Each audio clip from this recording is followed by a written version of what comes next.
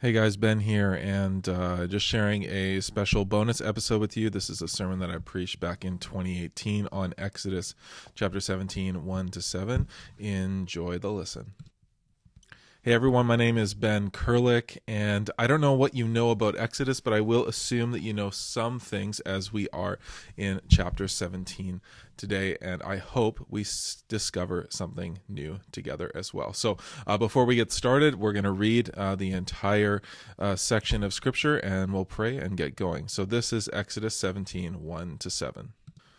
All the congregation of the people of Israel moved on from the wilderness of Sin by stages, according to the commandment of the Lord, and camped at Rephidim.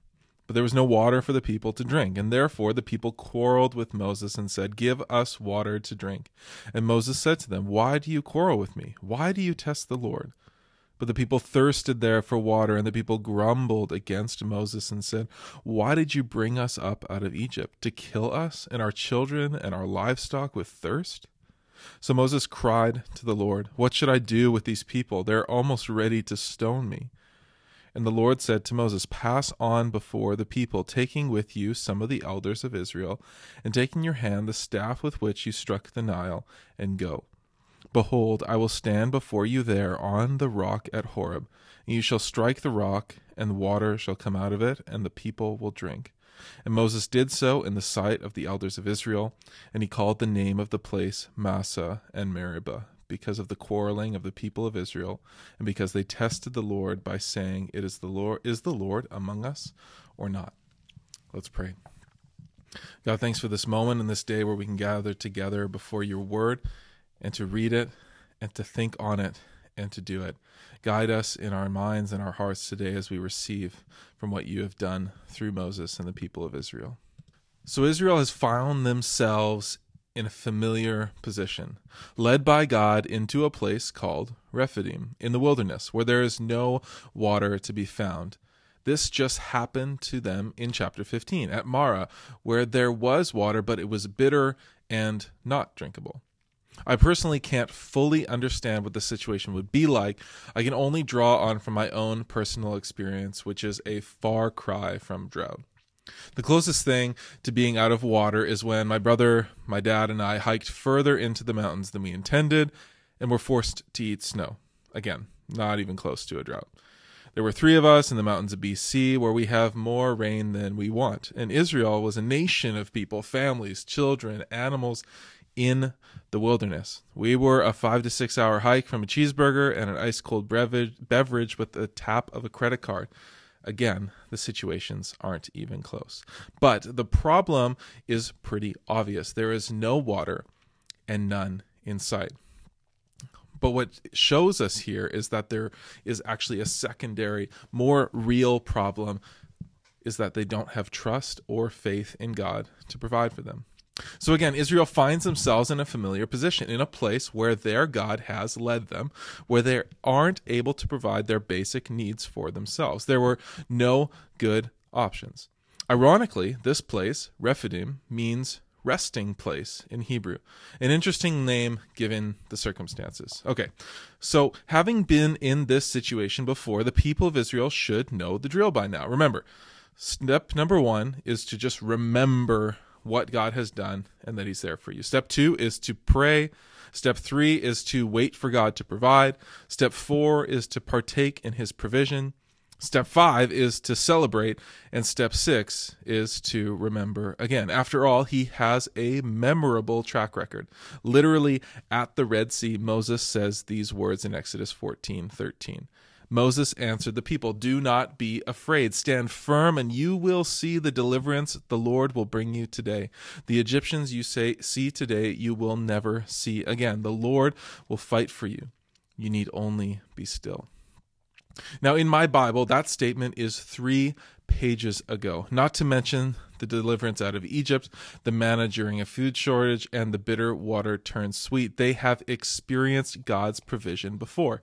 But instead of remembering and following what I'm going to be calling the 6 steps to being an awesome Israelite, they pouted, complained, quarreled, and grumbled. Now, in all fairness, they were worried about dying from dehydration. They had babies, they had wives, they had animals. But this is the fourth time they're guilty of grumbling. Chapter 14, 15, and 16. And once again, they took it out on their favorite whipping boy, Moses. Now, the English word quarreling used here in verse 2 is a pretty tame word to be translated, as they were more likely becoming hostile with Moses, undermining and threatening his authority, demanding that he would provide water. They even accused him of attempting homicide in chapter 17, verse 3, saying he was trying to get everyone killed. Are you trying to get us killed? Literally has that statement. Now, even though these complaints are hurled at Moses, we have to understand that they are actually questioning God, Yahweh himself. Now, remember, Moses is God's representative leader of the people of Israel, and as his representative, when they question his leadership, his direction, his actions, they are in turn questioning Yahweh's. Now, this becomes evident in Moses' response in 17 Verse 2, why do you quarrel with me? Why do you put the Lord to the test? Now, Moses knew he was appointed by God and did not himself, by his own design, lead Israel into the wilderness. God directed him to this place for his purpose. So, by rejecting Moses, the Israelites rejected God. They were putting God to the test. When has someone in the Bible ever done that before? Whatever the reason for our discontent, it shows that we aren't satisfied with what God has given us. And this is where it goes bad. It's not wrong to take our troubles to God in prayer. As a matter of fact, the Bible is saturated with encouragements to be honest with Him in all our doubts and difficulties. But He does not accept open revolt towards His leadership and a refusal to trust Him, which, in case you were daydreaming for the last 5 minutes, is in fact what the Israelites were doing. So the problem is that they don't have any water. But the real problem is that they don't have trust or faith in Yahweh. So here come the complaints. The story brings to our attention 3 statements made to Moses, each of which represents a different kind of complaint about God. We have to take a deeper look at these. Now here's complaint number 1. Give us water to drink. Here they're demanding God's provision. And we have to ask the question, was it a sin to be demanding? Or was it the reason or the motive for why they were being demanding? The problem is not that they were demanding of God, but rather why. We're invited to call upon God's character in situations of need. Moses is a great example of this later on in Exodus 32. There, God has decided He is done with Israel after the golden calf incident, and Moses actually reasons with God, reminding him of His own provision in the past, reminding Yahweh, God, of the covenant He made with His people, and that in doing this, He would be breaking His covenant. Let's pick it up in Exodus 32:14, which describes God's response. Then the Lord relented and did not bring on His people the disaster He had threatened. Wow, I'm going to read that again just to let it sink in. Then the Lord relented and did not bring on His people the disaster He had threatened. So what's the difference between this and what Israel is saying? I think the main difference is the intention. This was not a cry out to God for help because they trusted Him. This was a demand to give them what they wanted, or else. Which leads us into complaint number 2. Why did you bring us out of Egypt? To die from thirst? This is a complaint that denies God's protection. They assumed the worst. They concluded that God had abandoned them to the point of death, and they literally thought that this was the end of them as a people. Now, again, even though their words are spoken to Moses, they are really directed to Yahweh. Not only do these words sting, they also reflect on their prior deliverance from Egypt. Now, this is a sore spot with God that the people bring up over and over. For some reason, the Israelites had it in their mind that being in Egypt was easier than getting to know their God in the wilderness. That being in slavery was better than living in uncertainty. To get an idea of how seriously God feels about never going back to Egypt again, let's jump to Deuteronomy 17:16, which talks about the job description for the king of Israel. The king, moreover, must not acquire great numbers of horses for himself, or make the people return to Egypt to get more of them. For the Lord has told you, you are not to go back that way again. Now, this isn't a random hate on, but rather a righteous anger against slavery. His children will not willingly go back and fall into slavery again. They have been delivered. Their slavery has been taken care of, and it is the same with us. This is what Jesus means when he says, "Go and sin no more." He came so that slavery would be no more. Now, Israel is being ungrateful for their prior deliverance and do not believe that God is able to protect them in a drought. And this is a serious lack of trust in God's protection. Complaint number 3 is actually a test of God when they ask, "Is the Lord here or not?" The complaint, again, is a test, doubting God's presence. The lack of water made them wonder if he was really with them at all. The Israelites needed only to remember God's track record. He had recently provided for them, turning bitter water sweet, providing food in the desolate, dead wilderness. They also could be sure of God's protection as they were delivered from the hands of Pharaoh and the Red Sea. They could also remember his presence in the pillar of fiery cloud. How much proof did they really need? This is what one Bible expert calls spiritual amnesia. In a season of God testing the Israelites, they have now turned to testing God. Until now, God has been testing the Israelites to trust that he would provide, protect, and be present. A commentator, again, calls this spiritual education. Pause game. When have we looked at it that way?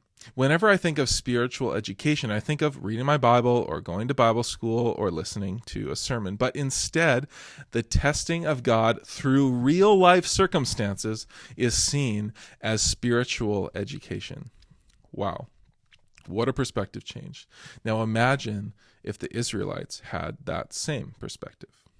So here Yahweh wants to see if they would trust that he would provide living water. But they were tired of being tested, and instead they thought they deserved the right to ask some questions instead of give some answers. So they did so in the most dramatic way possible. They charged God with breaking his covenant. Test is used twice in verse 2 and 7, and the type of test is actually a covenantal lawsuit. Whew, that's heavy. They brought forth their grievances and complaints and charged God with neglecting to provide, refusing to protect, and failing to be present. The alleged crime? Murder. Chapter 17, verse 3. They figured that if they were going to die away, that Moses, as God's representative, should be the first to go. The pitchforks and the torches are ready. Moses perceives this when he cries out to God, as stoning was a covenantal way of carrying out the death penalty.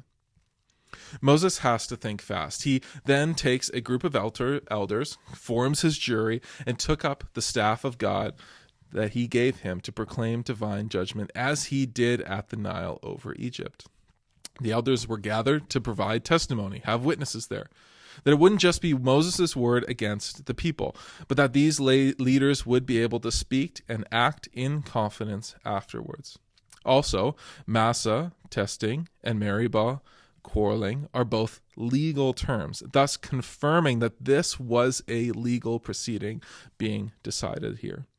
After the evidence is gathered and the people's court wanted to hold God responsible for the way things were going since they weren't enjoying it, and instead of trusting God's plan, they wanted to bring judgment themselves.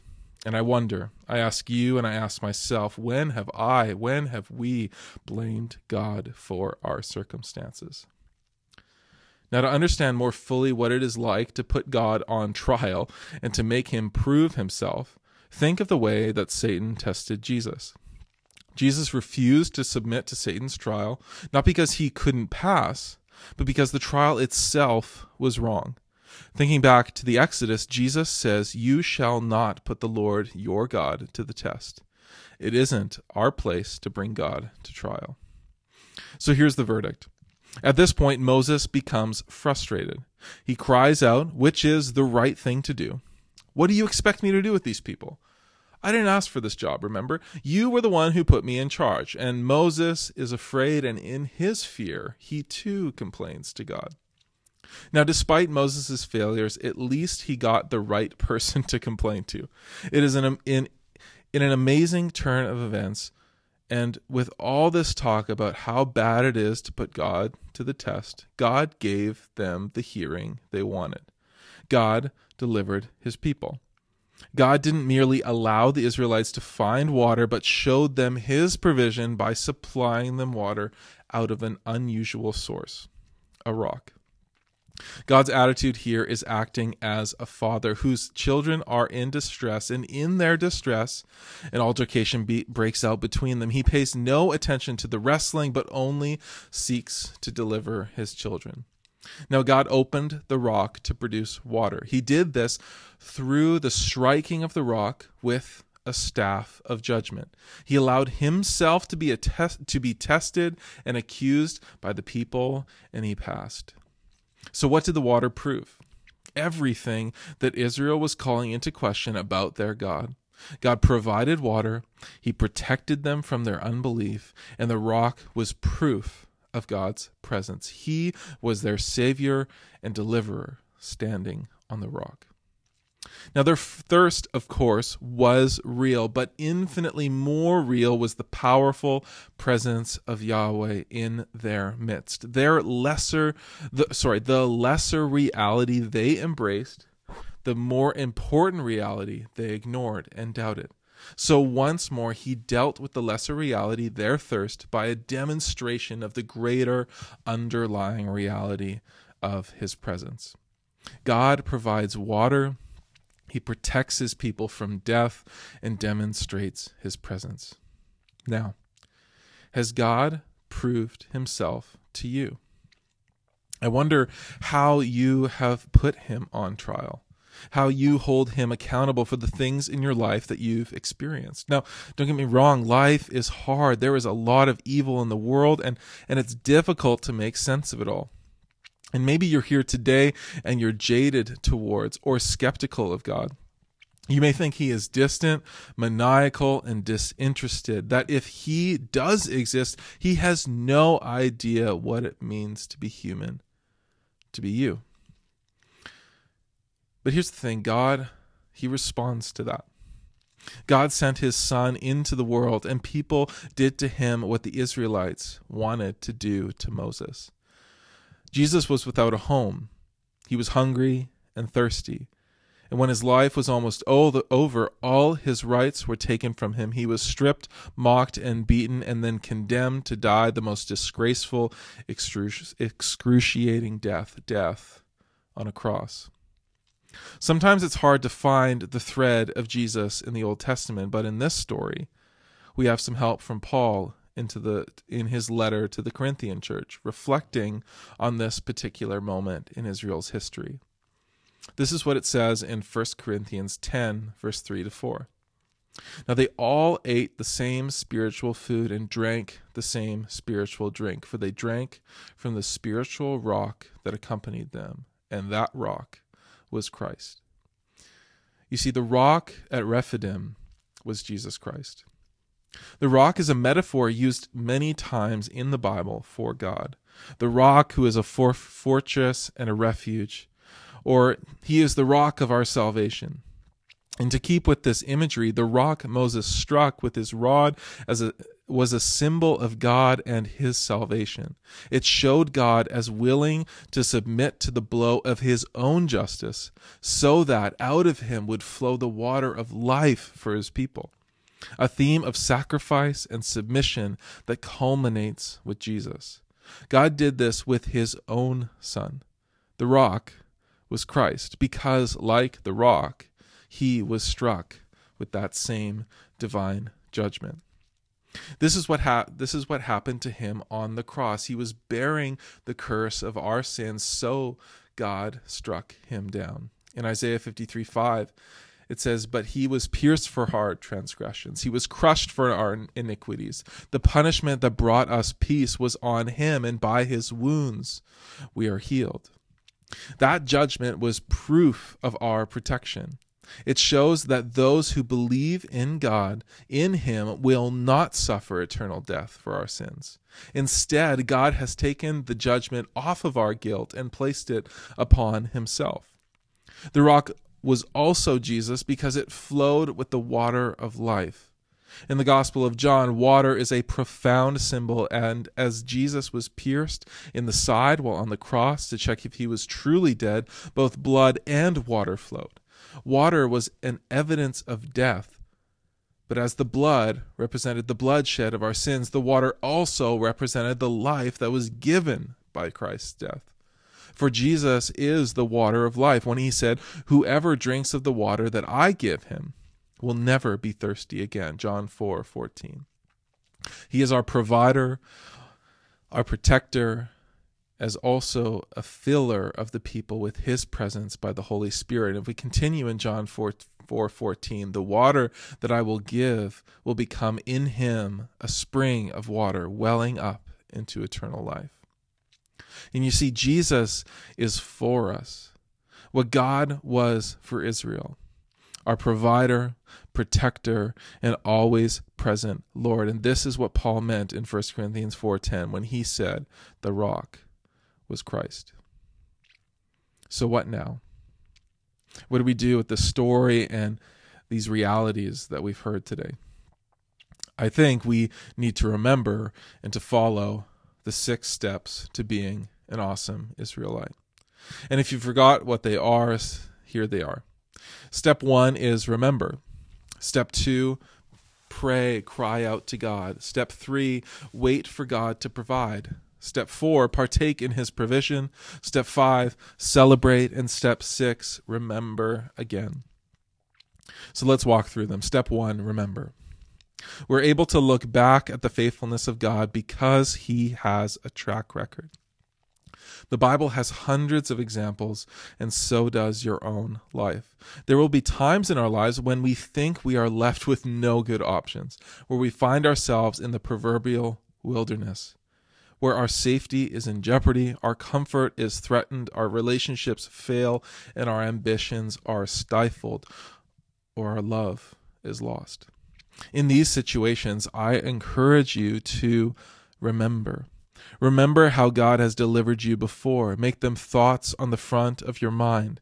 Some ways to do this might be stories you tell around your dinner table, before bed, with your kids, with your colleagues at work, and most of all, stories you tell to yourself. The truth is that God is on the move. He is active, he is working, and we need to notice, tell the story, and remember it.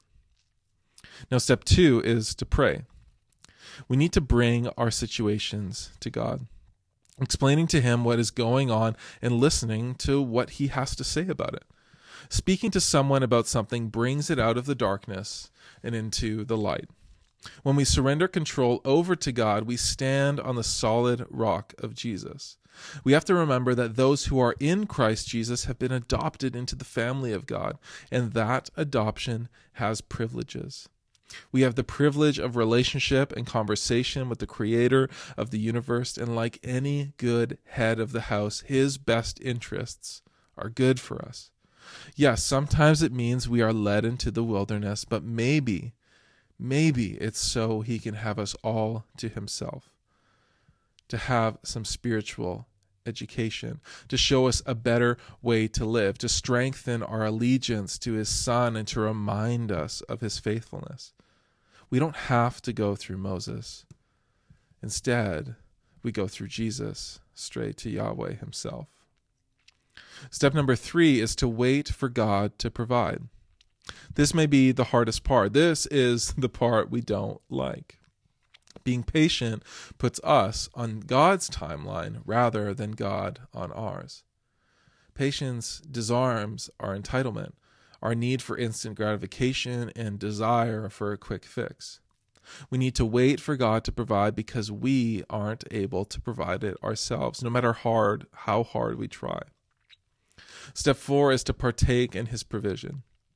Moses struck the rock and water poured out of it. It would have been a great shame if the people decided not to drink. Drink up. When God acts, transforms, speaks, take part in it, and drink your fill. The blessing of God's provision is like nothing else. Step 5 is celebrate. Throw a party. Israel had week-long festivals celebrating God's provision, protection, and presence. The Christian life isn't boring. Celebrate it. This is a time to give glory to God for who he is and what he has done. And sometimes when God moves, we say a quick prayer of thanks. Sometimes we let out a cheer, but man, I think we need more parties, more dinners of celebration where God has the honor of all the toasts. After all, the banquet feast in heaven is going to be a cosmic version of that, so why not start now? And step 6 is to remember. Christian hope isn't based on our circumstances. Hope keeps our hearts and minds alert to what God is doing. It is the kind of hope that our world desperately needs. This is the reality of the kingdom of God brought to earth in Jesus, that followers of Jesus are not just people of optimism or pessimism, but rather a people of hope, defined by God's truth and will. This is hope in the gospel, the life, death, and resurrection of Jesus. The gospel is more than a story, it is a reality. Hope is more than an idea, it is a way of life. Remember, write it down, type it out, speak it loud, share it during times of sharing, around your dinner tables, when you get together with people. When God meets our needs for food, shelter, work, play, love, friendship, when God protects us, when we lead ourselves down a potential path of destruction, when God is close, those moments when you can hear his voice, when you're walking in his ways, and when your wills and desires are aligned, if we remember these things, we will be able to trust him without complaining. Remember is the beginning and the end. Remember. I'll admit, following these steps isn't the easiest thing. Most of the time, it's really hard, and I have a story that doesn't perfectly follow the steps of being an awesome Israelite, but I think it fits in well with the process of prayer, waiting, celebrating, and remembering. Now, basically, I have a story of when I left a community and started at a new one. And it was one of the hardest things I've ever had to do. I thought I was always going to be at my previous church. I thought I would spend my rookie years in youth ministry as a part of that congregation, but it wasn't to be. I had to leave. I was being led out into the wilderness. Now, I tried to plead my case. I offered to work more for the same amount of money, and I wanted to stay there. In remembering God's faithfulness in my life, I knew that if he planned for me to stay, then it would happen. I prayed that God would guide the decision makers into the right direction. Again, staying here. But that wasn't the outcome. I was told that I was supposed to go somewhere new, to have a different experience, to learn from different people, and after all, I had been there basically my whole life. Now, during this time, the wilderness for me was an unknown future, a potential new home somewhere. Now, we were really afraid of moving to northern Saskatchewan, to be specific, and a questioning of God's plan. Eventually, I was reminded again to recall God's faithfulness up until this point. This gave me the courage to step out into the world and apply for some positions. You see, I wasn't a youth group hopper or a church hopper, so I didn't really know what it was like outside of that place. I knew that leaving would mean giving up more than a job, but a community. During this time, I prayed for a number of things. I prayed for people to change their minds, for some miracle to happen for me to stay. I prayed against going to northern Saskatchewan. Let's be honest, my wife would freeze. I also prayed for the community that I would end up going to, that wherever it was, it would be the place that I would grow and learn, that it would be a place where I could pour my life into for many years, and that would become a place of legacy. During many months of prayer, we waited for God to provide. Like the Israelites, there was some grumbling, but for the most part, my waiting had action. I began applying for positions and going to interviews, browsing online job sites, and Alicia redesigned my resume over and over again. There were promising positions that never worked out, and some I'm glad I didn't pursue. Eventually, Alicia found this totally random part-time position at a church in Langley called Southridge. I met with their youth pastor and dreamt about what it would be like for me to be there. It would mean that I would be leaving for something that wasn't 100%, that there would be an opportunity to become full-time after the first year if I was the right guy to take over the youth and young adults ministry. It meant taking a second job and a long commute, but a big opportunity to grow, learn, and be pushed outside my comfort zone in a totally different size and style of church, and maybe even be in the wilderness a little longer. So God provided me with a different location to walk in the wilderness with him. I partook in his provision of this position by accepting it. It's been just over 5 years now at Southridge, and I know that it was worth celebrating. One thing that comes to mind is the void that needed to be filled when I left. And guess who filled it? My own little brother. Had I stayed there, he wouldn't have been given the opportunity that he did. And I don't know, but I think that's definitely worth celebrating. And so that brings us full circle. Now to remember, I said already, when God meets our needs for food, shelter, work, play, love, and friendship, when God protects us, when we lead ourselves down a potential path of destruction, and when God is close, those moments when you can hear his voice, when you're walking in his ways, when your wills and desires are aligned, if we remember these things, we will be able to trust him without complaining. And so in this, I remember God's provision for me in the ministry that I have at Southridge, and sharing it with you today is an act of remembrance that I'm so thankful for. So I encourage you again to remember, to pray, to wait, to partake, to celebrate, and to remember again. Let's pray. God, I'm so thankful for this time that we got to spend together today. The opening of your word, it is living and active, sharper than any two-edged sword, and it pierces between heart and soul. And you've done that among us today. Help us to take up these steps. Help us to know your story, to know how you have interacted with ours, and to trust you above everything else. We love you. We thank you for your presence in our lives. Amen.